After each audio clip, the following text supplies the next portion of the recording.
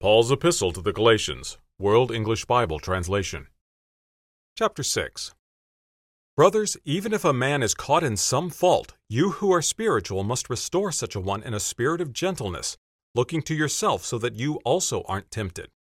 Bear one another's burdens and so fulfill the law of Christ. For if a man thinks himself to be something when he is nothing, he deceives himself. But let each man examine his own work, and then he will have reason to boast in himself and not in someone else. For each man will bear his own burden.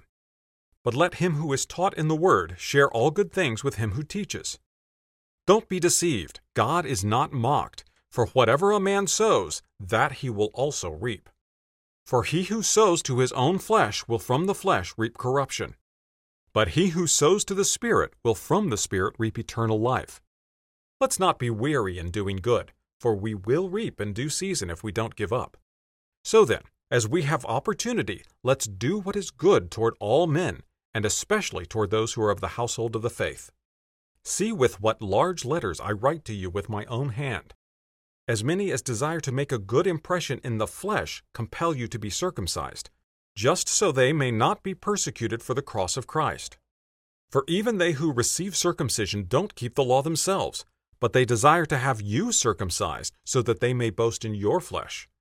But far be it from me to boast except in the cross of our Lord Jesus Christ, through which the world has been crucified to me, and I to the world. For in Christ Jesus neither is circumcision anything nor uncircumcision, but a new creation. As many as walk by this rule, peace and mercy be on them, and on God's Israel.